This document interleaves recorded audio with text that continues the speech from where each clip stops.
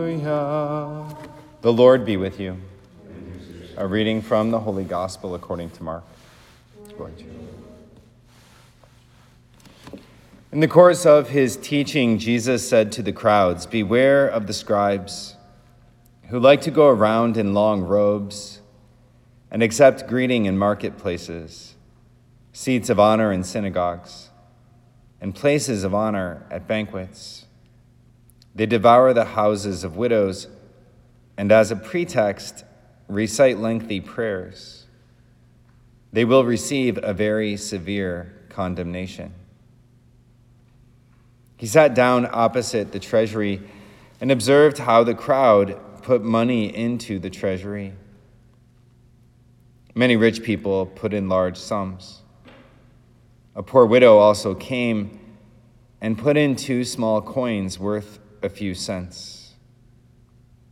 Calling his disciples to himself, he said to them, "Amen, I say to you, this poor widow put in more than all the other contributors to the treasury, for they have all contributed from their surplus wealth.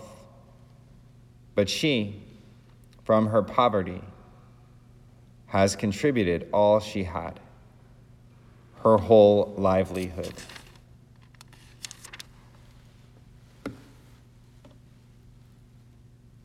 The Gospel of the Lord. Praise to you, Lord Jesus Christ.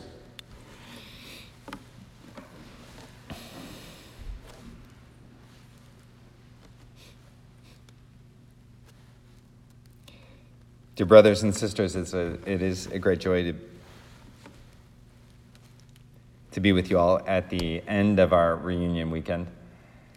And so I'm grateful that you've come in order to celebrate Mass with me and to allow me to serve you in this way. In the gospel reading, our Lord contrasts the Pharisees with this woman, and it's interesting how these two kind of go together. And he first says, "Beware the scribes who go in round in long robes and accept greetings in marketplaces, seats of honor in synagogues."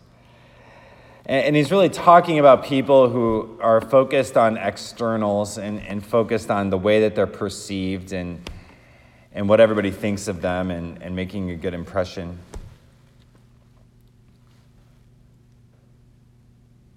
And it reminds me of being like a cadet when I really learned to do that. And like I was told so many times in formation, like people will judge you, like they'll look at your shoes and decide if you're squared away or not, right?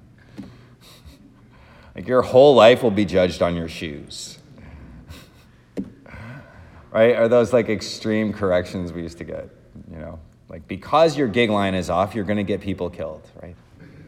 We were told that sometimes. And which can lead to that over-focusing on externals.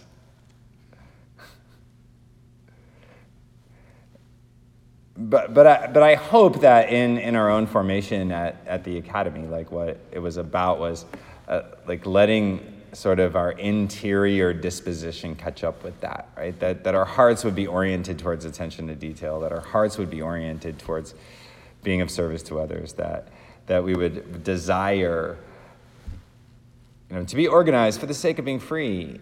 And I remember one time, like I was like yuck year first semester, and I was like, because I was never organized before I came to military academy, and I was like, I kind of like being organized. And then like cow year came, and that all went away. Right?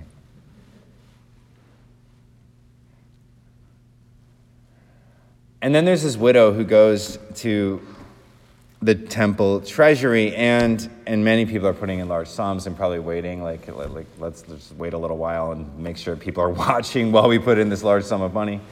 And then this widow walks up with her 2 small coins and drops them in. And the Lord says, "They've all contributed from their surplus wealth, but she, from her poverty, has contributed all she had, her whole livelihood." And we can hear that as her whole heart. And what our Lord desires from us is he desires our whole heart. And to really place our heart in his hands. What he cares about is where our heart is oriented.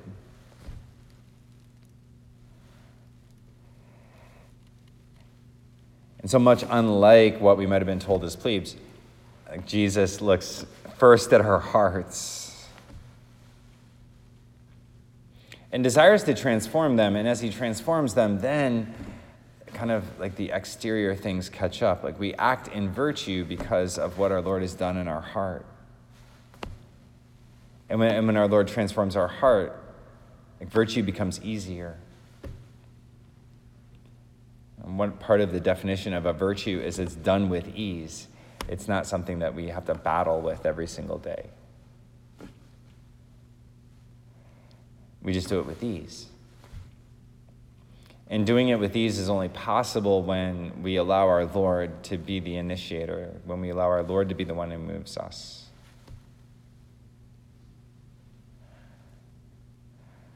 We saw that in the first reading as Elijah goes to this widow and he says, go and prepare something for me. This is all we have. We're going to eat this and then we're going to die. And I go, make something for me first. And the Lord says,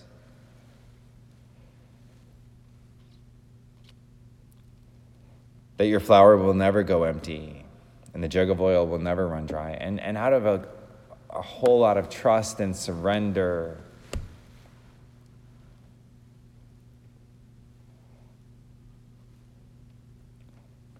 that widow does that.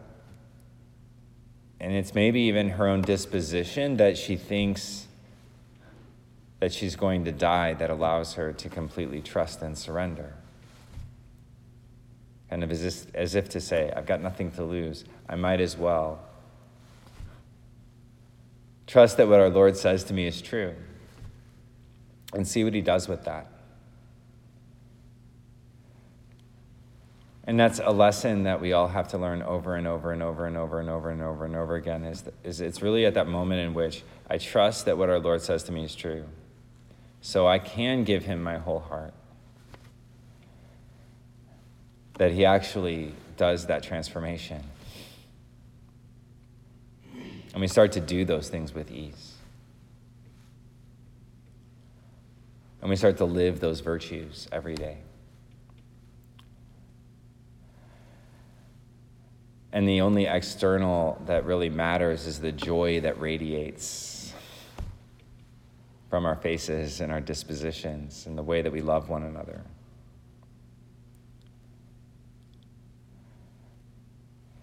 And it is an incredible gift when our Lord does that in our hearts.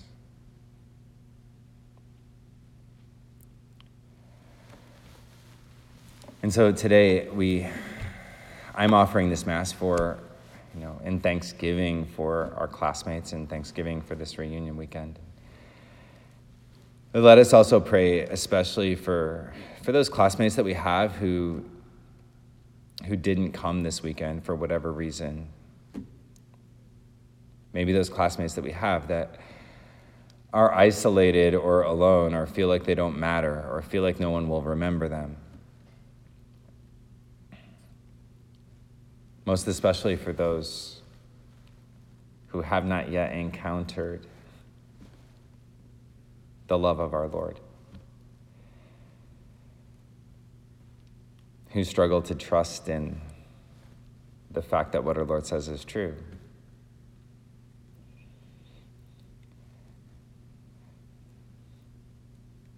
That Jesus will use whatever means necessary to break into their life and into their heart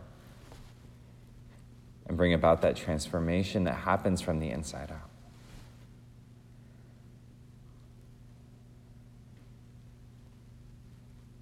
And that he begin by doing that in each and every one of us.